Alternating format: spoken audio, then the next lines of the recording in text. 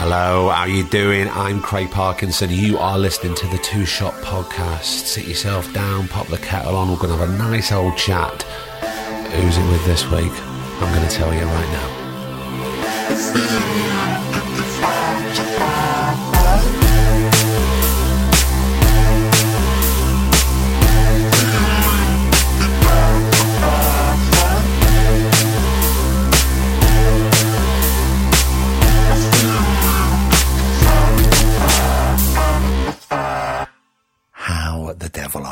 It's episode 34 of the Two Shot Podcast, and this week we go to London to meet a Welsh woman.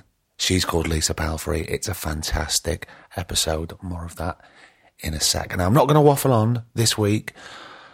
All I want to say is a couple of things, right? I want to say a huge thank you to Kevin Proctor. Now, as you all know, we're an independent podcast. We travel around, sometimes to people's homes, sometimes to people's offices. And this time we went to London, myself and producer Griff. We didn't have anywhere to record, but we had guests lined up. And Kevin Proctor reached out and said, you know what? I've got a Soho office. It's all yours. Go for it. So thank you, Kevin. I don't know what we would have done without you. Now, this is episode 34. It's with Lisa Palfrey. Now, you might think, I know that face. Where do I know her from? Now, you might know her from the brilliant film Pride with past two-shot guest Joseph Gilgun. If you haven't seen it, do go and check it out. You may have seen her recently on the stage in London's West End in Cat on a Hot Tin Roof. But of course, this being the Two-Shot Podcast, we don't really talk about that. We get down to the more important stuff, which you'll hear in a sec. Also, 19th of May, get your Dice FM app. Tickets are going fast for Dave Haslam and Paddy Considine. Please come join us. It's going to be a belter. Another belter is this. It's episode 34 of the Two Shot Podcast with Lisa Palfrey.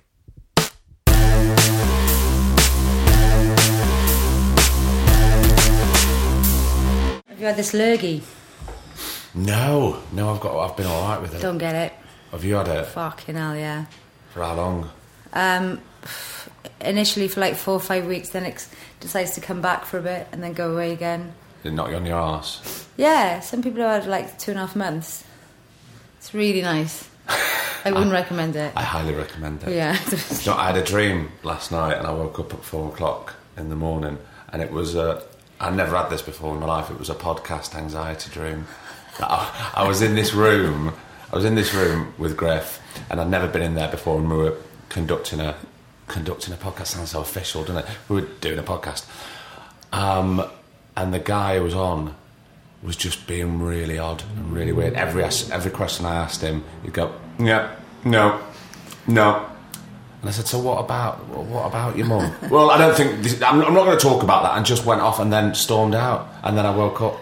Maybe I'll do that. No, I don't think you will. But you know, when you're actors, you have those anxiety dreams. Yeah. Do you get those? Yeah, those ones when you're on stage and you're not in the play, and they go, "You're on."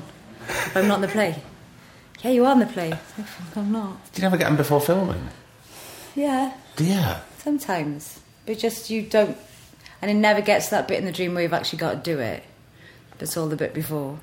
And the heart racing. Yeah. Can you swear on this? We can say anything we want. Great. That's why I got you on. It's the only reason I got you on, Lisa. Do you know what? If you look at my phone, it says names. Under you, it says Lisa Bloody Palfrey. Does it? It's true. It's true. When I bumped into you last year and I went, "It's Lisa Bloody Palfrey," and that's how I put you in, and that's how you shall forever be known. Tell me about Wales. Tell me about growing up in Wales. Oh, where shall I start? At the very beginning. At the very beginning. I grew up in a little village called Groeswen, which probably had about 12 houses. And my parents... Whereabouts is that in relation? It's kind of between Cardiff and Caerphilly. Right. And it's a really old little village. And we were quite poor, but my parents were quite sort of academic. What do your parents do for a living? My dad was a lecturer, a teacher, then a lecturer. In what? That's a really good question. I think he lectured in Sociology. Right. So he's Dr. Colin Palfrey. Is he? Yeah, he's a doctor. And then he retired and became like a spin doctor for Plaid Cymru in the Welsh Assembly, like a script writer. Really? Yeah, and then he's retired now and he hates it. He absolutely hates being retired. And my mum was a teacher, and then she became an actress and a presenter, and they both write. So yeah, my mum just doesn't stop working. She doesn't stop. Is that because she doesn't want to? No, she doesn't want to. She's very much like your dad, doesn't want to sit still. Yeah, they're both like that. I, on the other hand, love sitting still. Yeah. I would win medals. Yeah. My sister's like it. So was it just you and your sister? No, and I got a younger brother as well. And how was that in the house? All get on very well growing up? Yeah, me and my sister argued every morning over knickers and socks because there's only 2 years between us. Did you share the same room? No, but my mum would stupidly buy us the same knickers and socks. So that was like the morning thing. And the only way we'd stop is my mother would shout out, "I've put sugar on the Weetabix," and then that'd be it. Or milk on the Weetabix. So then we'd come running downstairs. And what's the age difference between you and your sister? She's 2 years older, but my brother's 7 years younger. So we never really argued because he was like our baby. Yeah. Were you very protective of him? Yeah, and he's the same now. He's grown up, you know. We're three of us are really close. But both my parents are remarried, so I've got a brother and a sister, a step-brother and sister, and a half-brother and sister, just because I've got the full 3 sets. God, just so showing you've got off. quite a big extended family now. Yeah. And when do you mind me asking, when your mum and dad decided to... Yeah, they split up when I was about 10, and it got announced on Boxing Day, which was nice. It was a happy Christmas. Happy Christmas. Yeah, so... I mean... what? It was just like an extra gift, you know. It's like we hadn't had enough things for Christmas, so they gave us that too. My dad had made a meal, and it was a real sort of cold turkey, you know, sort of meal. And we thanked our mum, and she said, "Well, that's your dad made that, and it's probably going to be the last meal he makes you, and he's leaving." And yeah, very memorable day.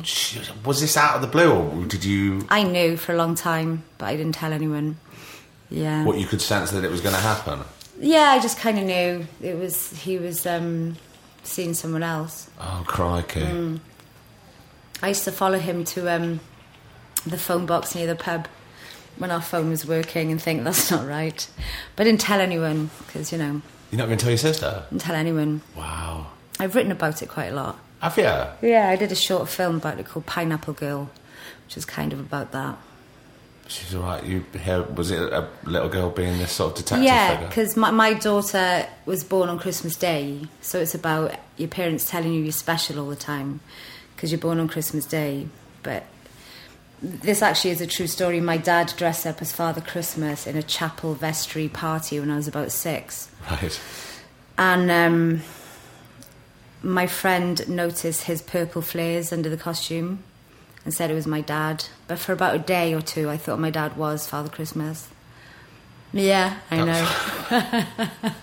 So nice for such a small amount of time. Yeah. But it's about that thing when you're going through an awful time in your life, your parents tell you how special you are, and it turns out that it's because it's shit. But you know what? I'm over it. So when your dad left, do you mind me talking about this? No. How did the dynamic shift within the family? Was everything... Because your brother being 7 years younger... Yeah, my brother was 3, and I remember him saying to my mum that he was the little man now. It was quite heartbreaking. God, that is really sad. Yeah, but we were very, very close. Me and my mum and my sister. Do you think it made you even closer? Yeah, I think it really, really did. Yeah. But, you know, I'm really close to my dad now as well, so everything's good. Did that take time to become close? Yeah, a little bit of time. Yeah, I think so. Yeah. But it's sort of, I think as a kid, you're really resilient to all those things. Yeah. And I think it's only when you start having relationships yourself that it kind of affects you, like trust and stuff like that. You know? But, therapy's good. Therapy is good. Too Highly true. recommended. Too true, Lisa. School time for you, what was that like? Were you as academic? Because you said that even though your mum and dad obviously sounded very creative, they sounded very high in the academics as well. Yeah, I wasn't a fan of school, really. I was bored a lot of the time. I was very naughty. If I wasn't interested in something, I just wouldn't try, really. I found a lot of it really easy. You just couldn't be arsed. So I got quite bored. I was reading when I was about 3, so I would be put in a corner on my own while all the kids were learning to read with a boring book. They weren't very good at bright kids in Caerphilly. They didn't really know what to do with them. And then they gave me this IQ test when I was about 7, and it was quite high, but they didn't actually speed up my learning at all. So I was just bored a lot of the time. Yeah, I bet. So by the time I went to high school, I was mainly standing outside the classroom for being naughty. How did you respond with authority? I'm terrible with authority. Really, Lisa? I really yes. I don't get it. I don't like it. It really brings my heckles up. I find most rules are banal, and I really don't like to be told what to do or how to behave, because I behave very well and I'm you do very respectful of others. This is true. But I have an issue with being told what to do. I suppose sometimes I was talking to somebody as well about authority problems, and they said to me, I'm totally fine normally, but it's when somebody who doesn't know as much as I do, then that's when I have a problem, because you're trying to tell me something that I've got a far greater knowledge of. Absolutely. And that just drives me insane. Yeah. I'm becoming far more cantankerous as I get older as well, just with my, I don't know, just like my tolerance of people. Not people, but what people do. In what respect? In that... in the working environment, or just in just life? Just like walking around London, I'm the mad woman now who talks while I walk and says dickhead to people, because... Oh, it was you! Yeah, like entitlement. People with a sense of entitlement I can't bear, if you're in a bar or a club or somewhere and they just... People who have no sensibility of how their actions might affect other people gets my goat. That happens all the time though, doesn't it? All the time. And I try to be more tolerant. The only way I deal with it on a bus, if somebody, plays loud music or something, I just say thank you for sharing. Yeah, you kill them with kindness. Yeah. They're gobsmacked, they don't know Sometimes what to do. they turn it off. Do they? Yeah, I say it with a big smile. Thank you for sharing. Otherwise they might have a knife, I don't know. That's true, you do have to be careful nowadays, don't you? You don't know who you're talking to. Yeah. So back to school, we're in high school. Were you at the same school as your sister? I was in the same school as my sister, yeah. And she was very protective of me in school. Was she very much like you? No. I was quite a good girl in the first year. I went to an all Welsh school, so all my lessons were in Welsh. Right. And I spoke Welsh at home. My mum is a Welsh speaker, and my dad had learnt Welsh. And I also spoke English. But they punished you in high school if you were caught speaking English, which is banal and wrong. And it just made me want to speak English all the time. Because, did it? Well, yeah. Because, turn you the other way. Again, someone telling me what to do. But for a while I spoke Welsh when I was about 11, and I got there. And my sister just thought I was the lamest, swatty, horrible little sister in the world. And she was quite a rebel in school. And then there was a very strict school uniform, and my mother had bought the wrong style of T-shirt to wear under our woolen stripy dress, and they made me change into a big thick jumper. And it was a really hot day, and my sister found out and went fucking ballistic with the teacher, and she ended up being thrown out of the sixth form block for being cheeky to them and everything. But yeah, she was my hero. It was like she stood up for me, and they gave me my T-shirt back. That's amazing. He's still dead close now, you and your sister? Yeah. That's yeah, amazing. Yeah, the three of us are, yeah. So, what was the name of this all-Welsh school? It was called Ysgol Gyfun Rhydfelen. Say that again, please. Ysgol Gyfun Rhydfelen. Love it. Yeah, and it's very notorious. They've actually bulldozed it now. Very notorious for a very famous paedophile drama teacher. I take it back. I don't love it. It was just you speaking Welsh that I loved. Yeah. So that was that as well. So when did that all come to light? That all came to light when we were all grown up, and he'd been sort of grooming kids for about 20 years. Yeah. Did this come as something that was a shock to you, or was it something that was well known? Even as a kid, you knew that he was the most frightening man. Everyone was petrified of him. Talking about dreams, I used to have nightmares about him for years and years and years after leaving school. And yeah, he, from raping boys to just, sort of fondling you or whatever. In school, off the premises. He ended up killing himself before the trial, but so that was my school. Thank God they've bulldozed that down. Yeah, that's been bulldozed. Going away from school slightly. Such a happy childhood. We can laugh now. So when did sort of the acting and the drama come in? Because were you doing that at that school? Yeah, it was kind of known as the Welsh School of Fame. That very drama teacher was a very talented teacher and director and writer. There is, of course, I don't know if you've heard of the Eisteddfod, which is the big Welsh festival every year. I have heard of it, yes. Celebrates all singing, all dancing, all acting, Did you do that? I did very briefly as a very young kid. Not your bag. Reciting, but again, not really my bag. Again, was it all in Welsh? All in Welsh, yeah. But I was quite a shy kid in that I didn't like getting up and performing. When my grandmother, when I would stay with my grandmother and she'd have friends round, she'd ask me to sing or recite, and I used to hate it. Until one day I'd learnt a poem that was in English, because my English wasn't that great when I was about 5 or 6, and I'd learnt it from my mother's rag mag, and it went old Mother Hubbard went to the cupboard to get her poor dog a bone, and when she bent over went Rover and gave her a bone of his own. So I recited that, not knowing what it meant, and that's like something she never asked again. I would have definitely asked again. That's why I got my straight.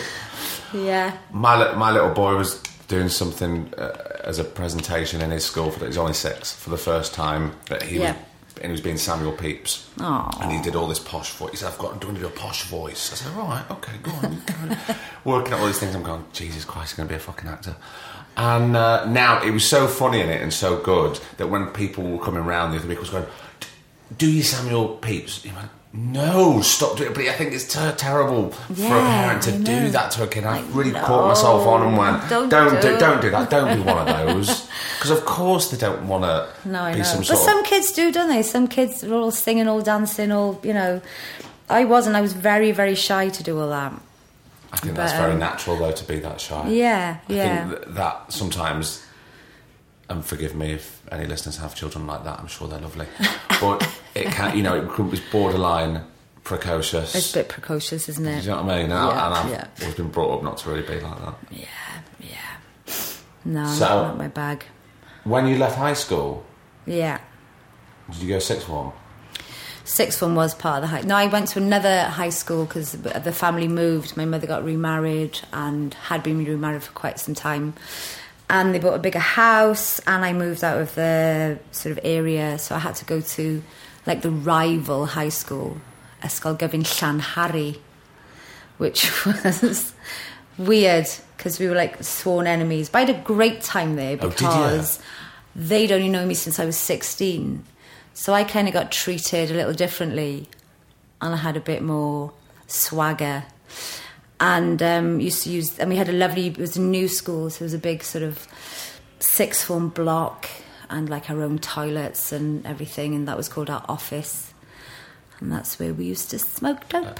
Of course, you're 16. You're grown-ups now. You need your office. You need your office space to smoke your dope. Yeah, so people used to come in and apologise for using the toilets. It was like, fine.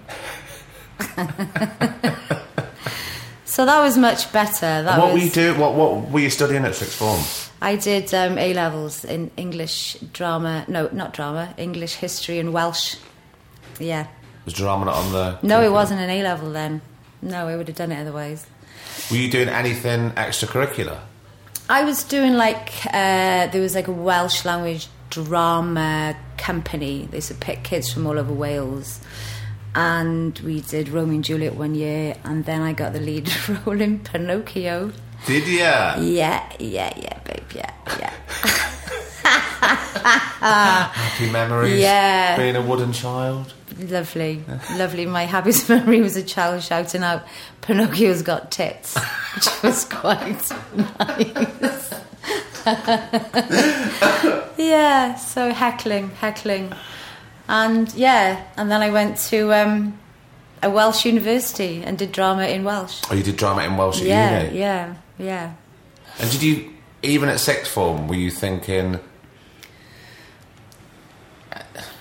this is going to be a career for me, or certainly this is what I wanted to attempt? I knew from about the age of 9 that I was going to be an actress. Really? Yeah. What were you thinking at the age of 9? I can't remember ever wanting to be anything else. It's really strange, isn't it? I can't remember. I know I dabbled with being a clothes designer because that sounded glamorous. But that was always it. That was always what I wanted to do.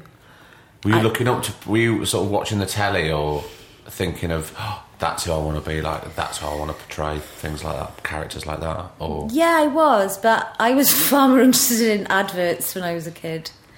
I used to watch boring films so I could watch the adverts. Adverts were good, though. Adverts were so brilliant. Adverts used to be brilliant. Where's all the jingles gone, babe? I don't know. Someone needs to get on that. No one does songs anymore. I know so many songs. I'm not going to sing them now. But yes. We'll do that as a podcast special. Yeah, we'll do Lisa's advert jingles. But yeah, I guess my mum was an actress when I was... She started acting when I must have been about... I don't know, about 6 or 7, and she used to do this like kids telly program, like this really funny program.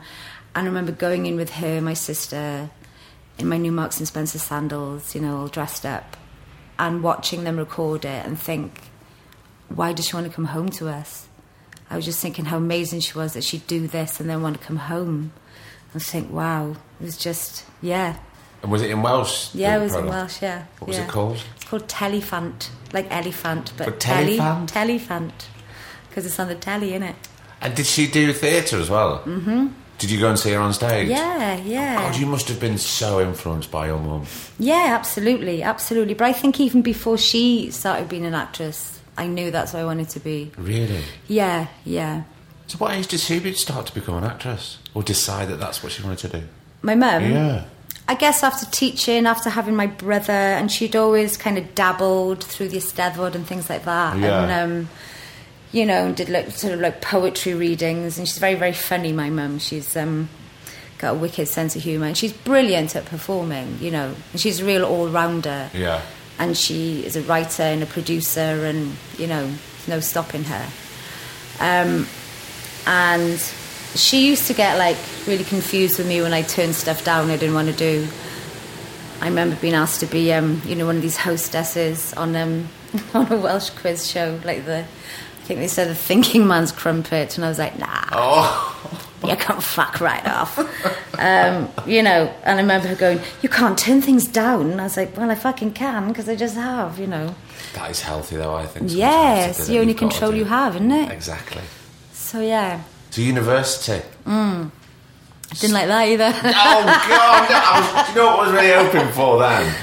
Just a glimmer of light going. Oh, well, there is a glimmer of light. I'll tell you why. Because I had the most amazing drama teacher, and her name was Emily Davis, and she was in her 60s then, and she probably became my best friend there. At university? Yeah. I had friends, but she is the one person that really influenced me and saw something in me and drew it out. And, I have her to thank for a hell of a lot of stuff. and for my, I'd say, perseverance. I have her to thank for. So that was, without going there, I would never have met that amazing woman. Yeah. And what kind of stuff was she doing with you?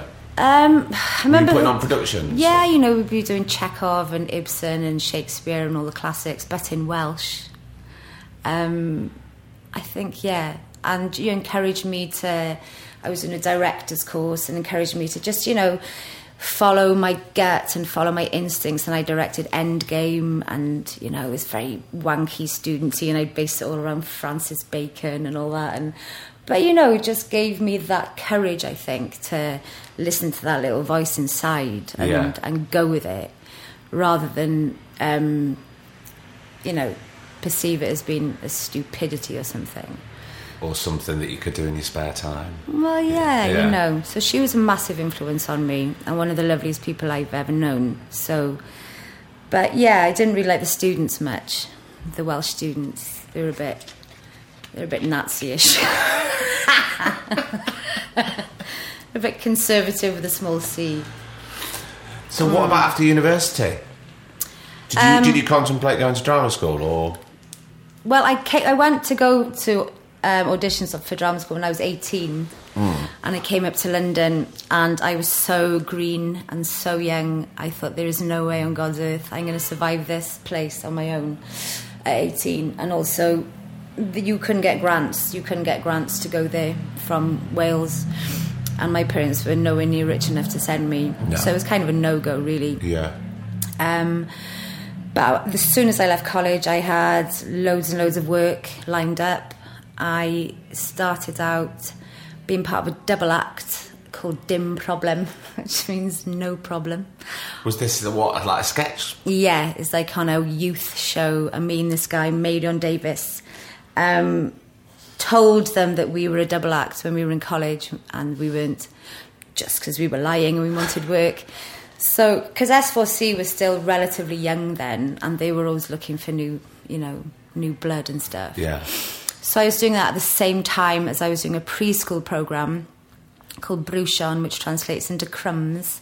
And that is when the breakfast food comes to life when the kids leave for school. So I played a fried egg and a very aggressive cornflake. An aggressive cornflake? Yes. Like a punk, sort of like a Toya Wilcox cornflake kind of thing, which had a lot of complaints from parents, but it was like cult viewing with students. I still got recognised. I got recognised in Crystal Palace in a nightclub about a year ago as the fried egg.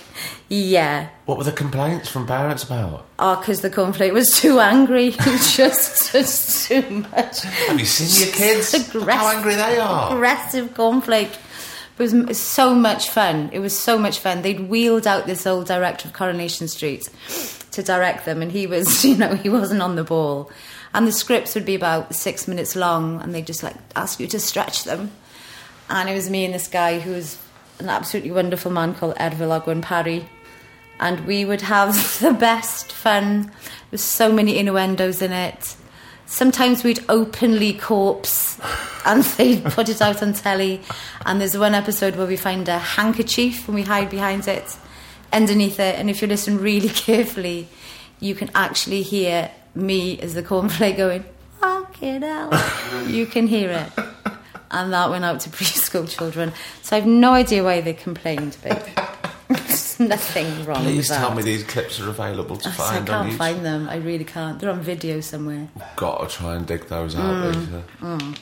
That's hysterical. That's history. Yeah. Beautiful stuff. That was my first kind of breakdown when I was a beef burger, standing on licorice all sorts, and I thought, what am I doing in my life? And I just laughed for about half an hour. I couldn't even get off the licorice all sort. And everyone left the studio and just left me there. That's when I knew. A solitary tear going down your little beef burger face. Yeah. And, because you've been... How long have you been acting now, then? I've been acting for 32 years. So you must have seen so much change. Yeah. What's one of the main things that's affected you That's interesting, isn't it? I mean, you know. The one thing I do notice is how wholesome young actors are and how clean living and well behaved, and we certainly weren't like that in our 20s. It was messy. And yeah, we did like a big theatre project a couple of years ago, and the only people that stayed and got pissed were actors over 45. That was it. Everyone else went home.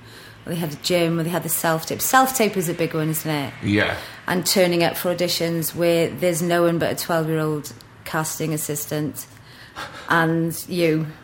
That can be a bit disheartening sometimes, especially if they fuck it up for you and, you know, read the wrong script. Do you ever get frustrated about the lack of control that you have in this profession? Yes, I think you'd have to be a robot not to, wouldn't you? Yeah. Yeah, I do. But I'm also pretty good at not letting things like that affect me. If I really, really, really want a job and I don't get it, I give myself a day maximum to grieve over it, and that's it. So that's pretty healthy, you know. I mean, it's all well and good about trying to leave stuff in the room when you're auditioning, but to give yourself a set amount of time to go, right, I'm just going to deal with this shit, and then by tomorrow, then it's gone. Just a day, that's it, and then it's gone. That is healthy. Yeah. But the worst thing is the waiting, isn't it? It's the waiting. I'm waiting to hear about 2 things now. It's the waiting.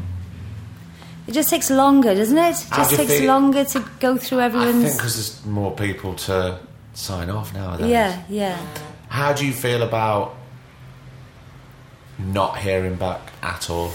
It doesn't bother me as much as it bothers other people, I don't think. I know there's this movement now to hear back. Is there? Yeah, I think... Shows how much I know. Yeah, that you know, that you should hear that you haven't got it. But, you know, realistically, you don't know how many people they're seeing. That doesn't really bother me. If it's a real close call and you've had a recall and it's been a few weeks, then yeah, it's nice to have feedback then. But generally, that's just part of it, isn't it? Yeah. You just don't find out, which is quite annoying, but... It's just part and parcel of it, I Part suppose. of it, yeah. And when things aren't going well, when there's no work, how do you deal with that? I cook. You cook? Yeah, I cook. You're like me, Lisa, aren't you? I never cook when I work. Don't you? No, I just don't feel like it. So my husband loves it when I don't work because he has lovely food. Yeah, that's where I put all my creativity when I'm not working, is I cook. And a form of, like a form of therapy as well. Yeah, because you can, when I cook, I just like nobody else in the kitchen. No one else. I can't have it. Yeah, no one else. And I'm very, and I'll tidy up as I go. I'm not a messy cooker. And, sometimes it's fun pretending someone's filming you while you cook. Because I'm a bit weird like that. I've never tried that. I should try it. It's really nice. You can speak out loud. Or do you have a little monologue? Do you talk to them, tell them what you're cooking? I usually sing in, put your favourite tunes on, cooking away. It's lovely. And have you ever thought about stopping it all? No. Never, ever? You've never ever been tempted or been close? No, never. Never, ever, ever. You think you will? No. I don't think I will. I mean, I'd love to direct more, and I'd love to have the what's the word? Sometimes I can only think of the Welsh word. Say the Welsh word. We'll put a translator up. Say it in German. No, not the ability, but the to write. The what's the word when you discipline? I'd love to have the discipline to write more. I do write, but then it goes in a drawer, and then I would like to Is that because you don't finish it, or...? No, I do finish it. It's usually comedy, and it's usually quite dark and so do you think it goes in a drawer because you're concerned about someone's reaction to it, or...? I'm not sure why. I'm not sure why. But I bought 2 things I'd written out at the beginning of the year and read one that I'd finished a couple of years ago and was quite shocked at how bizarre it was. And he's redoing. Yeah. It kind of hurts my head to write. It's like my head goes in a million different directions. And it's hard work. And do you write alone? No, I've written with people and I've written alone. Do you have a preference? I think I'm probably better on my own. It's hard though. It's really hard. Lonely. Yeah. Do you get distracted loads? Yeah, my big thing is I can't get the words out quickly enough, and that's really frustrating. You know, like your head goes in all different directions, and then it's like you're trying to get it all out, and I do it all by hand as well because I can't type. You've never gone down the sort of dictaphone route and then trying to... I know. Yeah. I may try that. That's quite a good, I was going to say, if you've got all that stuff that's you want to sort of spew out quickly as possible. That's a good idea. Why didn't I think of that? I don't know. You're a good talker, Lisa. You can get it all out. Then go through it. Yeah, I might try that. I didn't just come up with that. That's been done loads. That's been done, babe, is it? I give you credit. Don't give me credit for nothing, Lisa. Lisa, thanks so much for coming in and giving up some of your Sunday. It's been lovely, darling. Thank you for having me. You're very bloody welcome. So are bloody you.